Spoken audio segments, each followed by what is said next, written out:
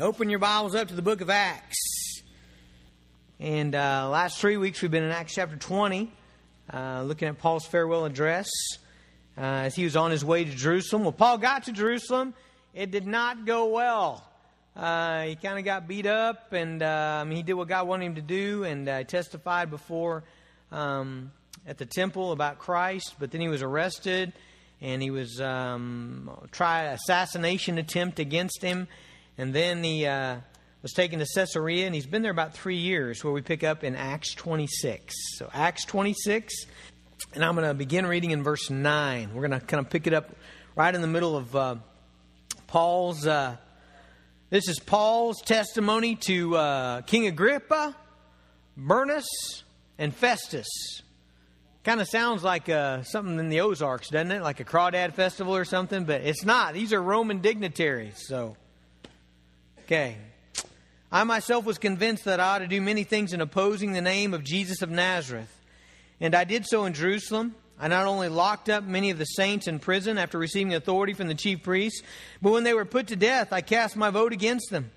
And I punished them often in all the synagogues and tried to make them blaspheme. And in raging fury against them, I persecuted them even to the foreign cities. Verse 12.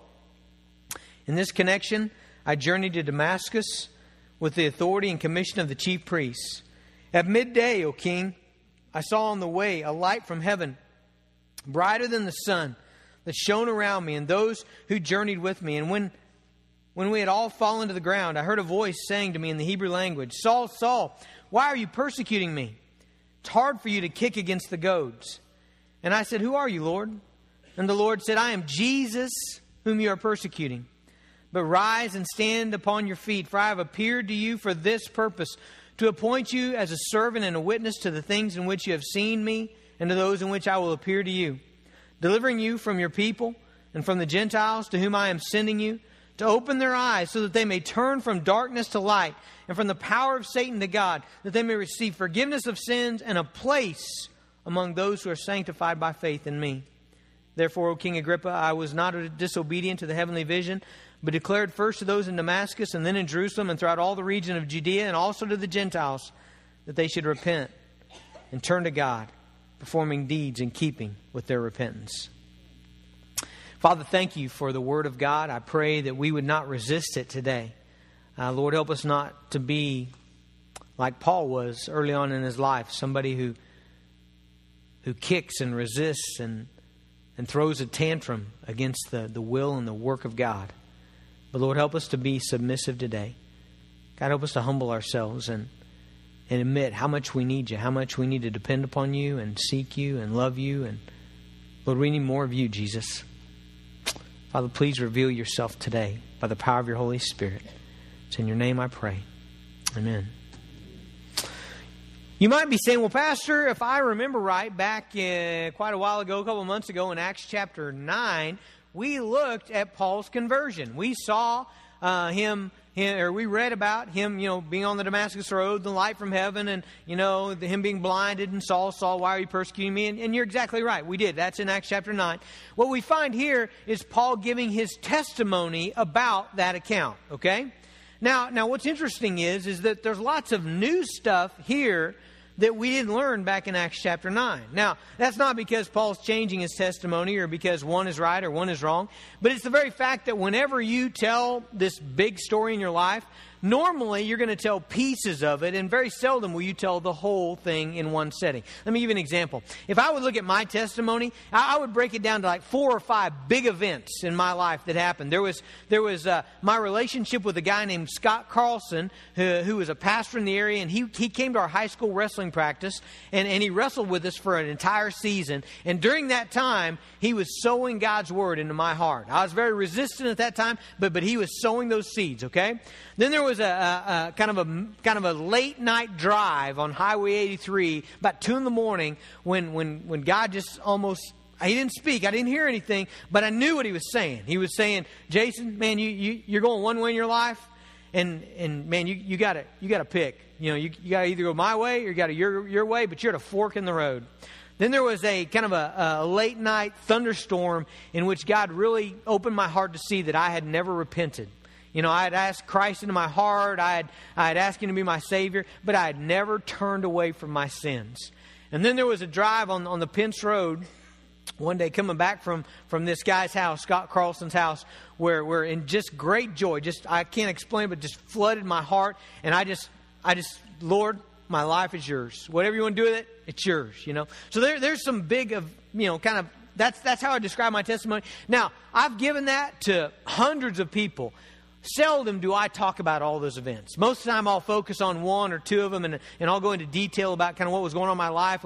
And so in a very similar way, as this happens to Paul in Acts chapter 9, we begin later on in Acts 22. We're not going to look at that, but in Acts 22, he gives us some other details. In Acts 26 here, he gives us some other details. In Galatians 1, he gives us some other details. In Philippians 3, he gives us some other details. So you see what I'm saying? So we're learning more and more about Paul's testimony. Now, some of you are saying, okay, hold on, Pastor, hold on. What is a testimony? You say, I'm not following you. I don't know what you're talking about there.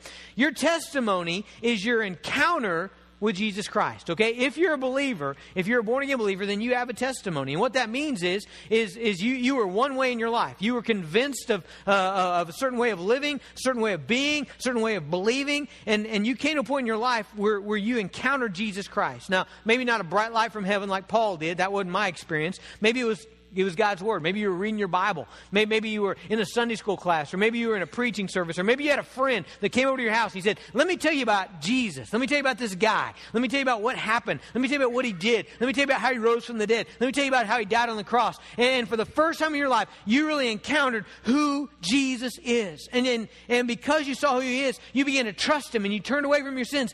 And what we call that is being saved, okay? And then there's a time after that where you begin to change. He begins to change you. Because of your faith in Him, He begins to change the way you live and the way you talk and the way you think and the way you breathe. I mean, everything about you, okay? And so that's what a testimony is basically telling your story of who you were, how you encountered Jesus, and how that's changed your life, okay? That's what a testimony is. And let me just tell you this. As we've just looked at the Apostle Paul, he is constantly sharing his testimony. In this little book of Acts, we have it 3 times. We have 3 times the description of what happened that day on the Damascus Road. And then later on, we have it several more times in Galatians and Philippians. And so what I have to know or have to believe is that Paul was a guy who was constantly telling the story of what Jesus had done in his life. Now, here's what I think. You know, I think some of you are going to say, well, Pastor, I've never told anybody that story. You know, I don't tell people that story.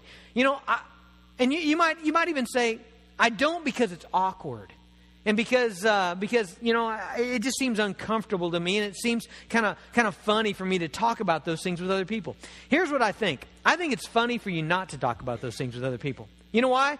Now, let me tell you about my own life. That is the biggest thing in my life. Okay? My relationship with Jesus Christ has changed me and defined me more than anything else in my life. The second most probably important thing that's happened in my life is getting married to Emma Dirks. Okay? And you know what? I talk about that all the time. I mean, if I'm sitting with a couple and we become friends, you know what inevitably comes out in the conversation? How Em and I met.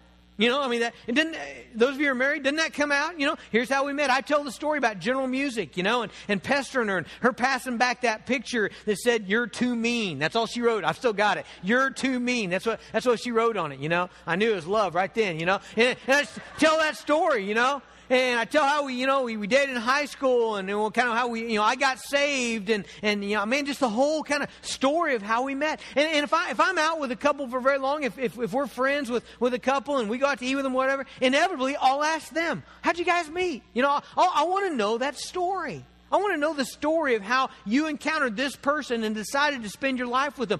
Well, it's a natural thing. Does anybody think that's strange? You know, does anybody, I can't believe you tell people how you met your wife, you know? Yeah, I mean, I would never do that, you know? I mean, nobody thinks that's strange. So why is it strange for you to tell somebody about your encounter with Jesus Christ and how He's changed your life? That's not strange. The strange thing is for you to be friends with somebody for 10 years and them never know that story. That's strange, my friends. That's awkward. That's kind of funny to me. It's for you to be friends with somebody and them to never know of your encounter with Jesus Christ in your life. So that's what a testimony is. And Paul is sharing his testimony. Now, who's he sharing it with? Well, he's sharing it with a couple guys, a couple people here. King Agrippa, his sister Bernice, and this guy named Festus. All right? Sounds like a great trio, doesn't it? Agrippa, Bernice, and Festus. All right? Now, who are they? Well, Festus is the guy who's governing Caesarea, all right? That's where Paul is at. And he's heard the charges against Paul. He cannot for the life of him figure out why Paul's even in prison, because he doesn't see that Paul's done anything wrong. He can't understand why the Jews want to kill him. And Paul has appealed to Caesar to go to Rome. And so Festus has to write something to Caesar. He's got to say, here's why I'm sending this prisoner to you. Here's what he's done. Here's the charge against him. Here's the legalities of this. All right? But he can't figure out what Paul's even really been charged from.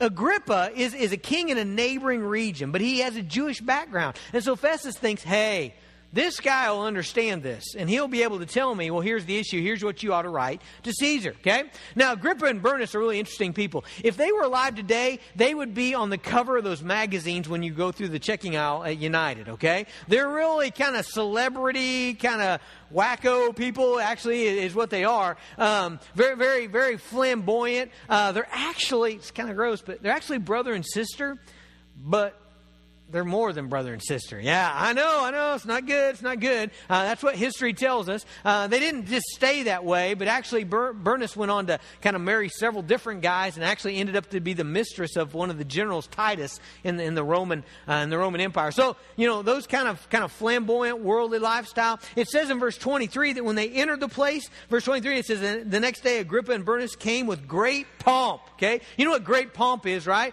Picture the night of the Oscars, They roll out the red carpet and the limo pulls in. This time it was a chariot. It was a chariot limo, And they pull up and here come Agrippa and Bernice and they get out and they're all in their evening gowns and great pomp and there's people taking pictures and there's fanfare. So that's the kind of thing that these people come in to this courtroom.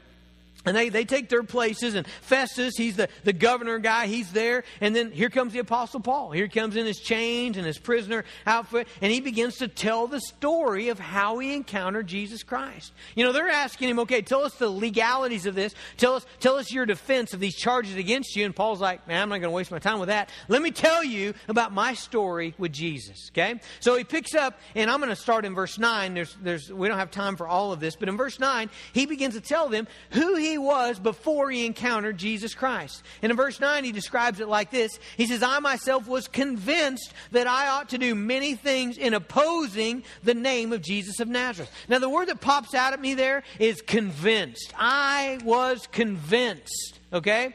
Now, why that popped out at me is because I want you to understand that there are a lot of people in this world, and maybe you're one of them, that are completely convinced that the way you're living is right. The way you're living is good. That the way you think about God and about Christ and about family and about just life is absolutely right. You know what? That doesn't make it absolutely right. In fact, what Paul's saying is I was completely convinced in my mind. I had thought this thing out. I was a religious person. I had prayed about it. But the way that I was living was absolutely wrong. He was convinced it was right, but it was absolutely wrong. There's a thing that pilots, people who fly planes, they call it spatial disorientation. And what it is there are several ways that you kind of orient yourself, okay? That you know what way's up, what way's down, what way's left, what way's right. One of the biggest ways is your eyes, right? I mean, I can kind of see you guys, and if all of a sudden you all go on your side, you know what I figured out? I've fallen down, right? That's what I figure out real quick. This shouldn't look this way. You guys should be like this, if all is right in the world. And so one of the ways that we figure that out is through our eyesight. Another way is through our ears, kind of our inner ears. You kind of know when you're falling. You have this, you even have a feeling in your gut. I don't know what to describe that as, but you have a feeling in your gut when you're falling. You ever go up on the swings? Anybody swing anymore? Swinging. Hey, it never goes out of style. It's always good. Come on, guys. Yeah. when you swing, you know, whenever you start to fall, what do you have in your stomach? You got this feeling that says, you're falling, dude. You know, I mean, it knows, right? Well, here's the thing. When pilots get up in the air and they're not on the earth anymore, not in gravity, and they get into a cloud and everything is white, you know what they've lost? They've lost a couple of those, that ability to orient yourself. You know, first of all, you can't see the horizon. You can't see any other reference point. And so many pilots will have spatial disorientation. They don't know what way's up anymore. They don't know what way's down. In fact, many pilots, this happens all the time. It's very deadly. They'll be convinced, absolutely convinced, they're going up, and they're really going down. And they'll fly their plane 300 miles an hour right into the ground. Happens all the time. Not on commercial liners. They have gauges there. That's why you have instruments. Everybody's like, I ain't never flying again. That's why they have instruments. Those guys in those commercials, they're not actually flying the thing. The computer is, so we're okay. Computers don't get spatial disorientation. You know, I didn't really understand that until Brother Andrew did a powerful illustration one day. He said, I'm going to do this illustration for the youth, Pastor. He said, let me try it on you and see if it works. And I said, okay. And I knew where he was going with it, but he set me in an office chair. And I remember my feet were up on it too, so, you know, I'm not touching the ground. And he said, all right, now close your eyes. And I closed my eyes. And he starts spinning me. You know, and he says, all right, Pastor, he said, I want you to point to the direction that I'm spinning you. And so I was pointing, you know, and he would change directions on me. And every time I would point to the direction that I was going. And I knew what he was trying to do. He's trying to mix me up so I'd point the wrong way. So I was very careful to take note of when the chair stopped and when it started again. And so I would be pointing, you know, every time. And he said, all right, you know, and we did that for a minute or so. And he said, okay, Pastor, which way are you going? And I pointed. He said, are you sure? I said, yes. And he said, open your eyes. I wasn't going that way. You see, what had happened is I'd got spatial disorientation. I'd lost my ability to know, to feel. I was certain I was going one way. I was actually going another. You know the big thing there? I lost any point of reference. You see, my point of reference, if I could open my eyes, I would have saw the wall and chairs. And I would have known I'm going one way or another. And what Paul's saying here is that without Christ, he had spatial disorientation. He had nothing to orient himself to and say, this is right. This is truth. This is beauty. This is righteousness. Okay?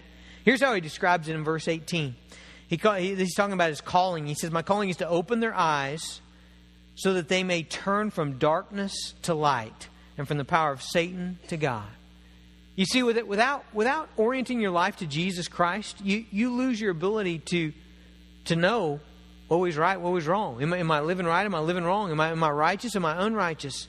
And that's exactly the way Paul describes his before, okay? As he's given his testimony, he says, you know, before I came to know Jesus, I was completely convinced that I was doing the right thing. And you know what he thought the right thing was? You know, verse 11, and I punished them often. He's talking about Christians in all the synagogues and tried to make them blaspheme. And in raging fury against them, I persecuted them even to foreign cities, okay? Here's a guy who's saying, I was so angry and filled with rage against Christians, and I was persecuting them, and I was even killing them, and he was completely convinced that was right. Now, if Paul, a really religious guy, could be completely convinced that something wrong was right, don't you think that could happen to us without Jesus Christ? Don't you think we could be living in ways that we've convinced ourselves this is right? It's not. That's how Paul describes his condition before Christ. Now, let me show you how Jesus describes it. And Paul affirms it here. When Christ appears to him in verse 14, he says, Saul, Saul, why are you persecuting me? Now, when we were in Acts 9, we already covered that, so I'm not going to talk about that today. But notice what else he says. He says, it is hard for you to kick against the goads. That's a really interesting phrase to me. It's hard for you to kick against the goads. Basically what he's saying is, Paul, before you came to know me, you know what you were doing? You were kicking against the goads. Now, what does that mean? You know, I was asking people that. I have no idea what that... Larry asked me, he said, what's the title of your sermon? I said, but it's hard to kick against the goads. And he's like, what? You know?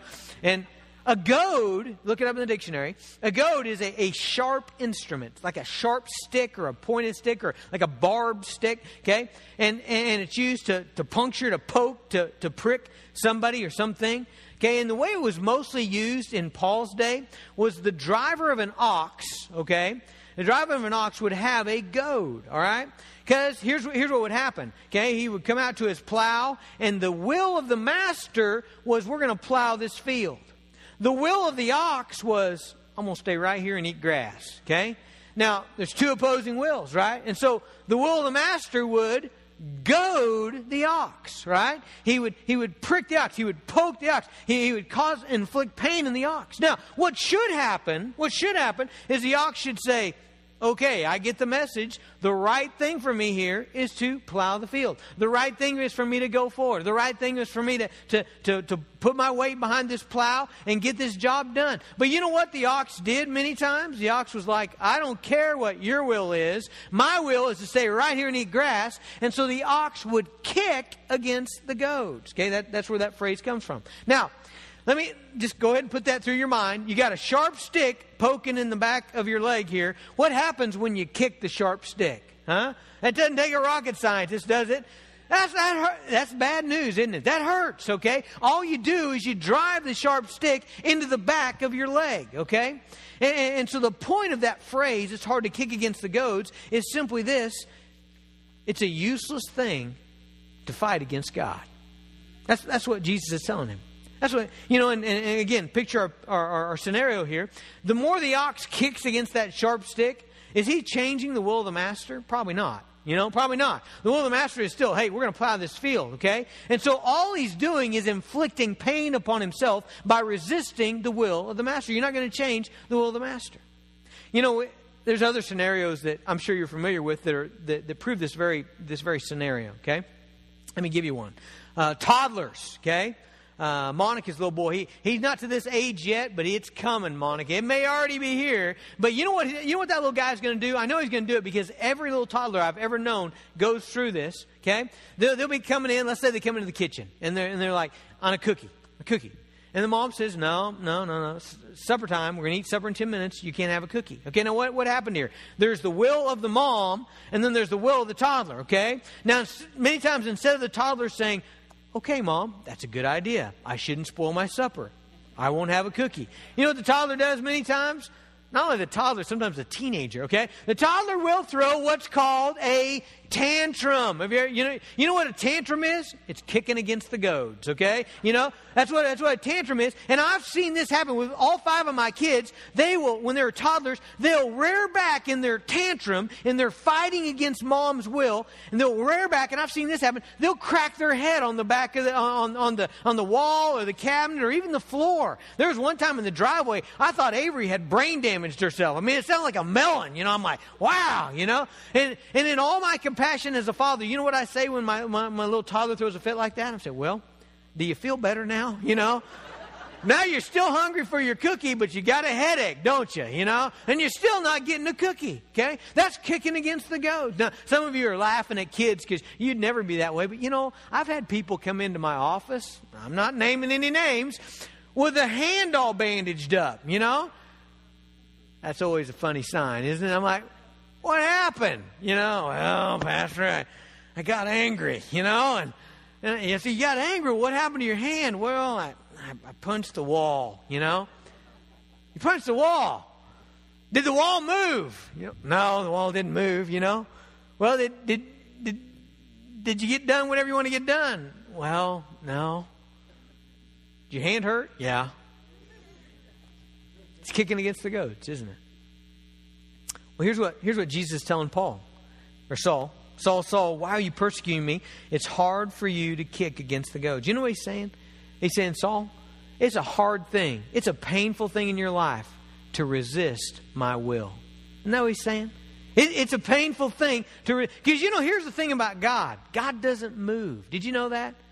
Now, we won't tell any of the toddlers this, okay? Hopefully he's not listening. But there are times when a toddler throws a big enough fit, you know what mom does? She caves. Take the cookie,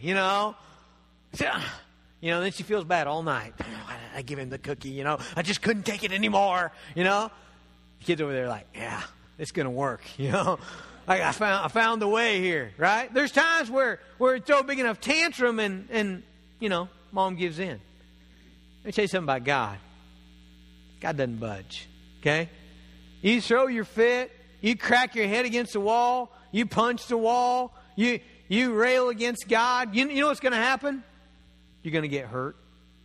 You're going to have pain, but you're not going to move God.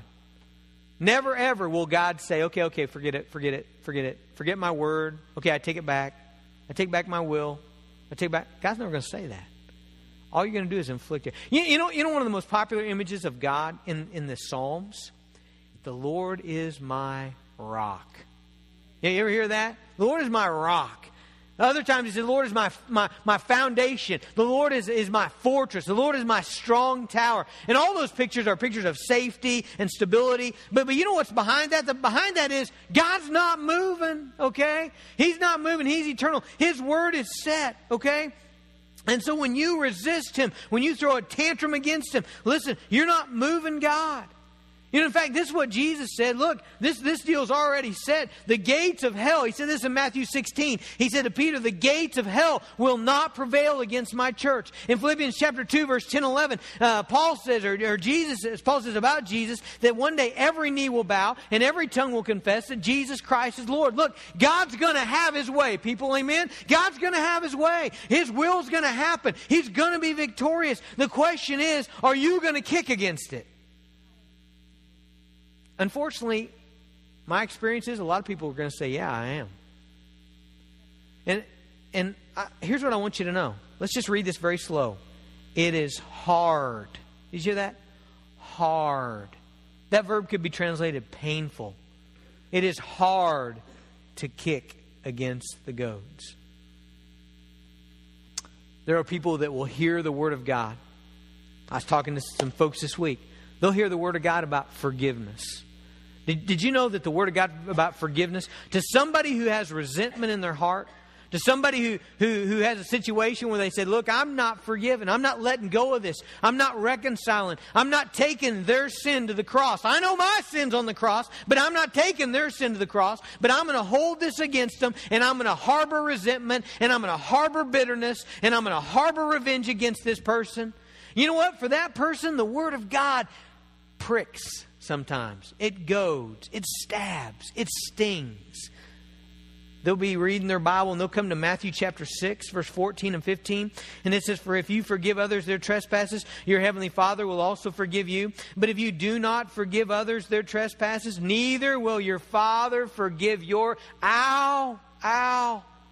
That hurts, doesn't it? I mean, if you got resentment in your heart and you read that passage, man, that stabs. Okay, now here's what ought to happen. What ought to happen is you say, okay, I get the point, Lord. I get the point. I'm going to go in the direction of forgiveness. I'm going to pull away from the goad. I'm going to say, okay, God, it's hard, but I'm putting their sin on the cross, and I'm stepping out in obedience. And Lord, take this resentment away. I don't want to be bitter. I don't want to be unforgiving. That's what ought to happen. You know what some people are going to do? They're going to grind in their heels, and they're going to kick against God's Word. And you know what happens? Nothing happens to God's Word, but it's a painful thing for a person. All of a sudden, there's conviction in your life, and it doesn't end. More conviction. There's the consequences of sin. And let me tell you from experience, and let me tell you from the Word of God, it hurts to continue in sin. There is consequences, painful consequences for your life, for living in sin. Living outside of God's will is painful. I talked to some other folks this week about purity. Almost every week I talk about purity. In fact, I was having Bible study with a guy, and we were going through Matthew 5, and I told him, man, let me show you some a verse that always grabs me, and it's Matthew 5:8 in the Beatitudes. It says, "Blessed are the pure in heart, for they shall see God." Man, I want to be pure. And that verse continually convicts me. Every time I hear it, there's a prick. You know, there's a goading by the Spirit of God that says, Jason, man, pursue purity. Be a man of God. Turn away from sin. Be a person that doesn't live in relationships that aren't healthy and doesn't have habits that are sinful. And it prods me forward and it goads me forward. And when I hear verses like 1 Peter 1:15 that says, as He who called you is holy, you also be holy in all your conduct. I'm prodded forward and goaded forward. But you know what some people are going to do? They're going to dig in their heels and they're going to kick against God's Word. They're going to say, you know, I don't care what the Word of God says. I'm going to live this way. I'm going to continue to do this. I'm going to continue in this relationship. And they kick against the goads. And the barbs of God's will stab at the sensitive areas of sin in their life. And let's just think about it again, friends. It's hard to do that. And the reason I'm emphasizing that is, man, it's just a sad thing to see somebody continue to harm themselves. Man, I've been in situations where I pleaded. I just pleaded with the people, please stop destroying your life. Stop kicking against God's will. Stop kicking against His Word. I mean, just why? Why would you want to hurt yourself again and again and again and again and again and again?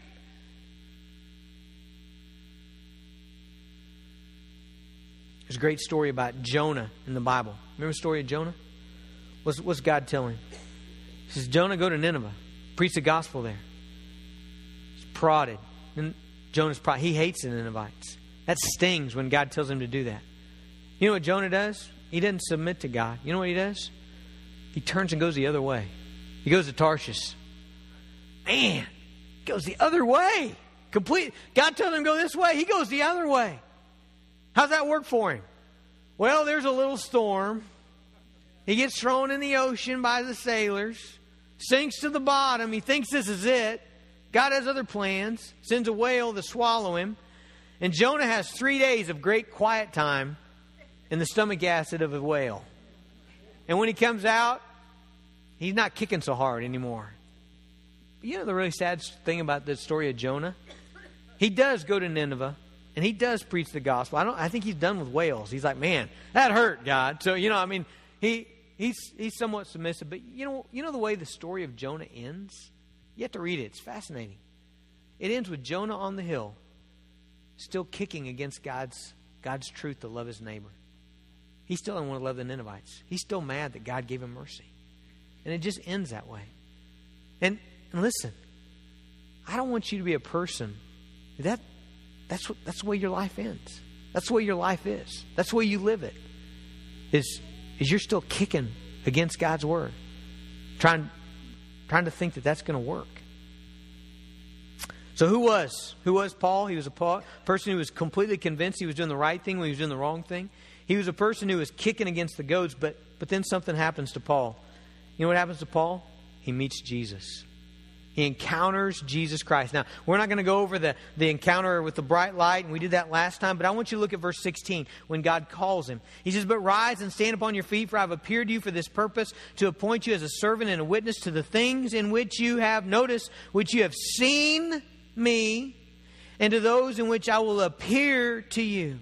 You know what defines the ministry of the Apostle Paul? What defines the ministry of the Apostle Paul is that he has seen the glory of Jesus Christ. And let me tell you, if you have a testimony this morning, there's got to be something in there that centers around Jesus Christ. Nobody is truly saved until they are impressed with Jesus. You hear that? Nobody's truly saved. What makes me really nervous, and sometimes it's just people have a hard time articulating the gospel, and I understand that. But what makes me really nervous is when I hear someone say, well, tell me about your testimony. Tell me about becoming a Christian. And they say something like, well, I heard this sermon on hell, and man, I did not want to go there, so I decided to go ahead and stop cussing, and I'm only down to one cuss a word a week, and I started trying to do these three things, and so I started going to church, and man, it's boring, but I go, and I started reading my Bible, and man, but I read it, and I do these things, and that's their testimony. Hey, where's Jesus in that? You know what that is? That's a sad person trying to live by the law. That's not a Christian. In every Christian's testimony, there's going to be this. I came to see who Jesus is. And I came to see that He's awesome.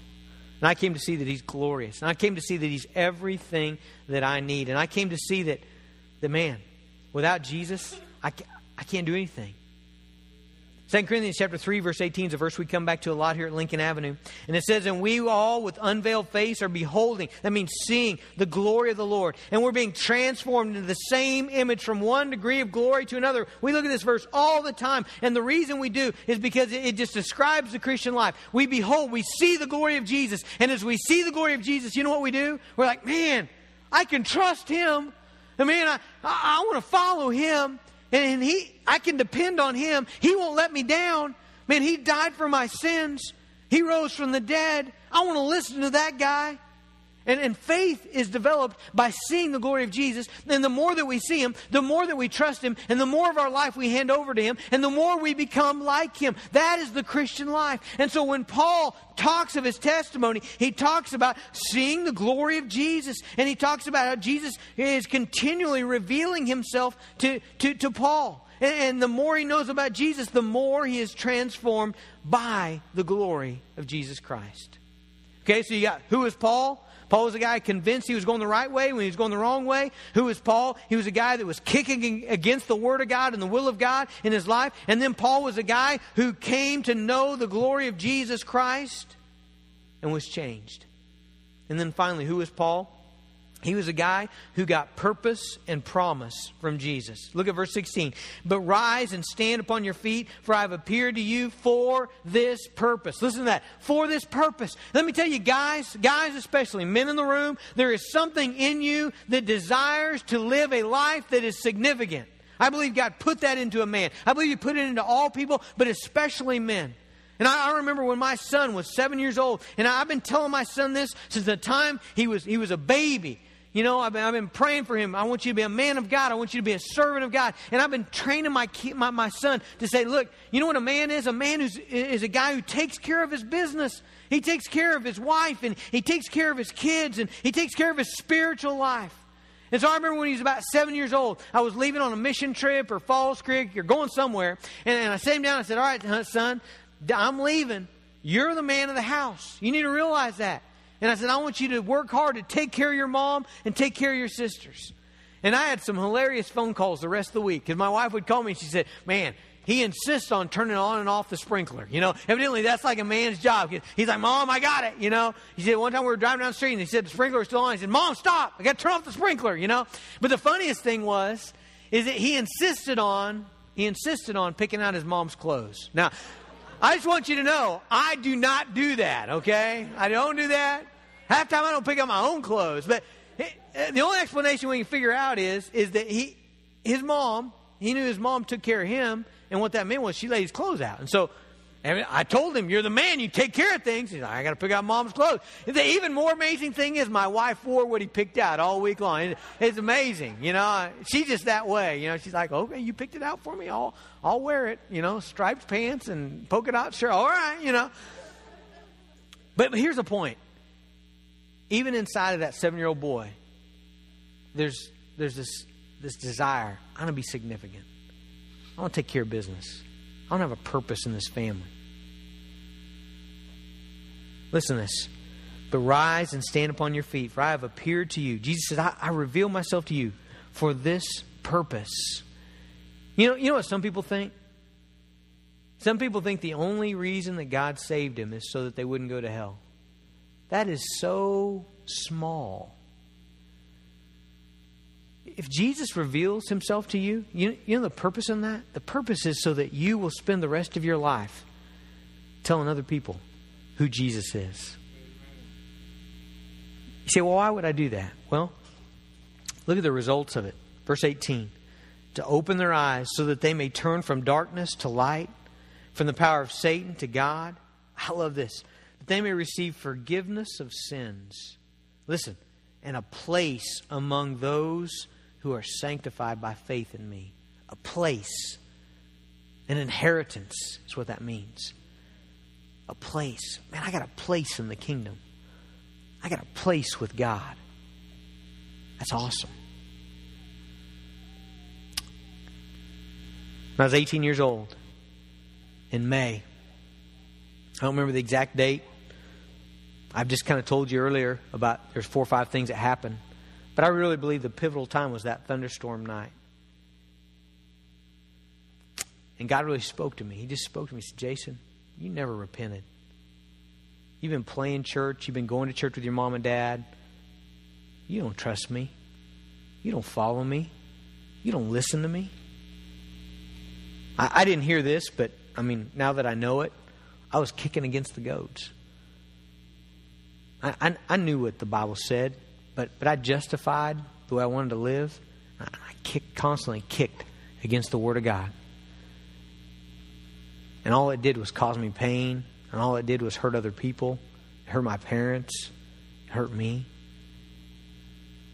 And that night, I just got a glimpse of who Jesus was. Man, I wanted to follow Him. I wanted to live for Him. I wanted Him to rule my life. That's my testimony. Do you have a testimony? Do you have a testimony? Do you have who you were? You know what I hate to hear? I hate when I talk to people and I say, tell me about your life. And they say, well, I've always been a Christian. I said, what do you mean? Well, I just always have, since birth. It's not what the Bible says, dude. Yeah, and sometimes, they might just be trying to say, since I was little, my mom taught. I don't know what they mean by that, but here's what I know. You haven't always been a Christian. Because the Bible says we're all of sin and fall short of the glory of God.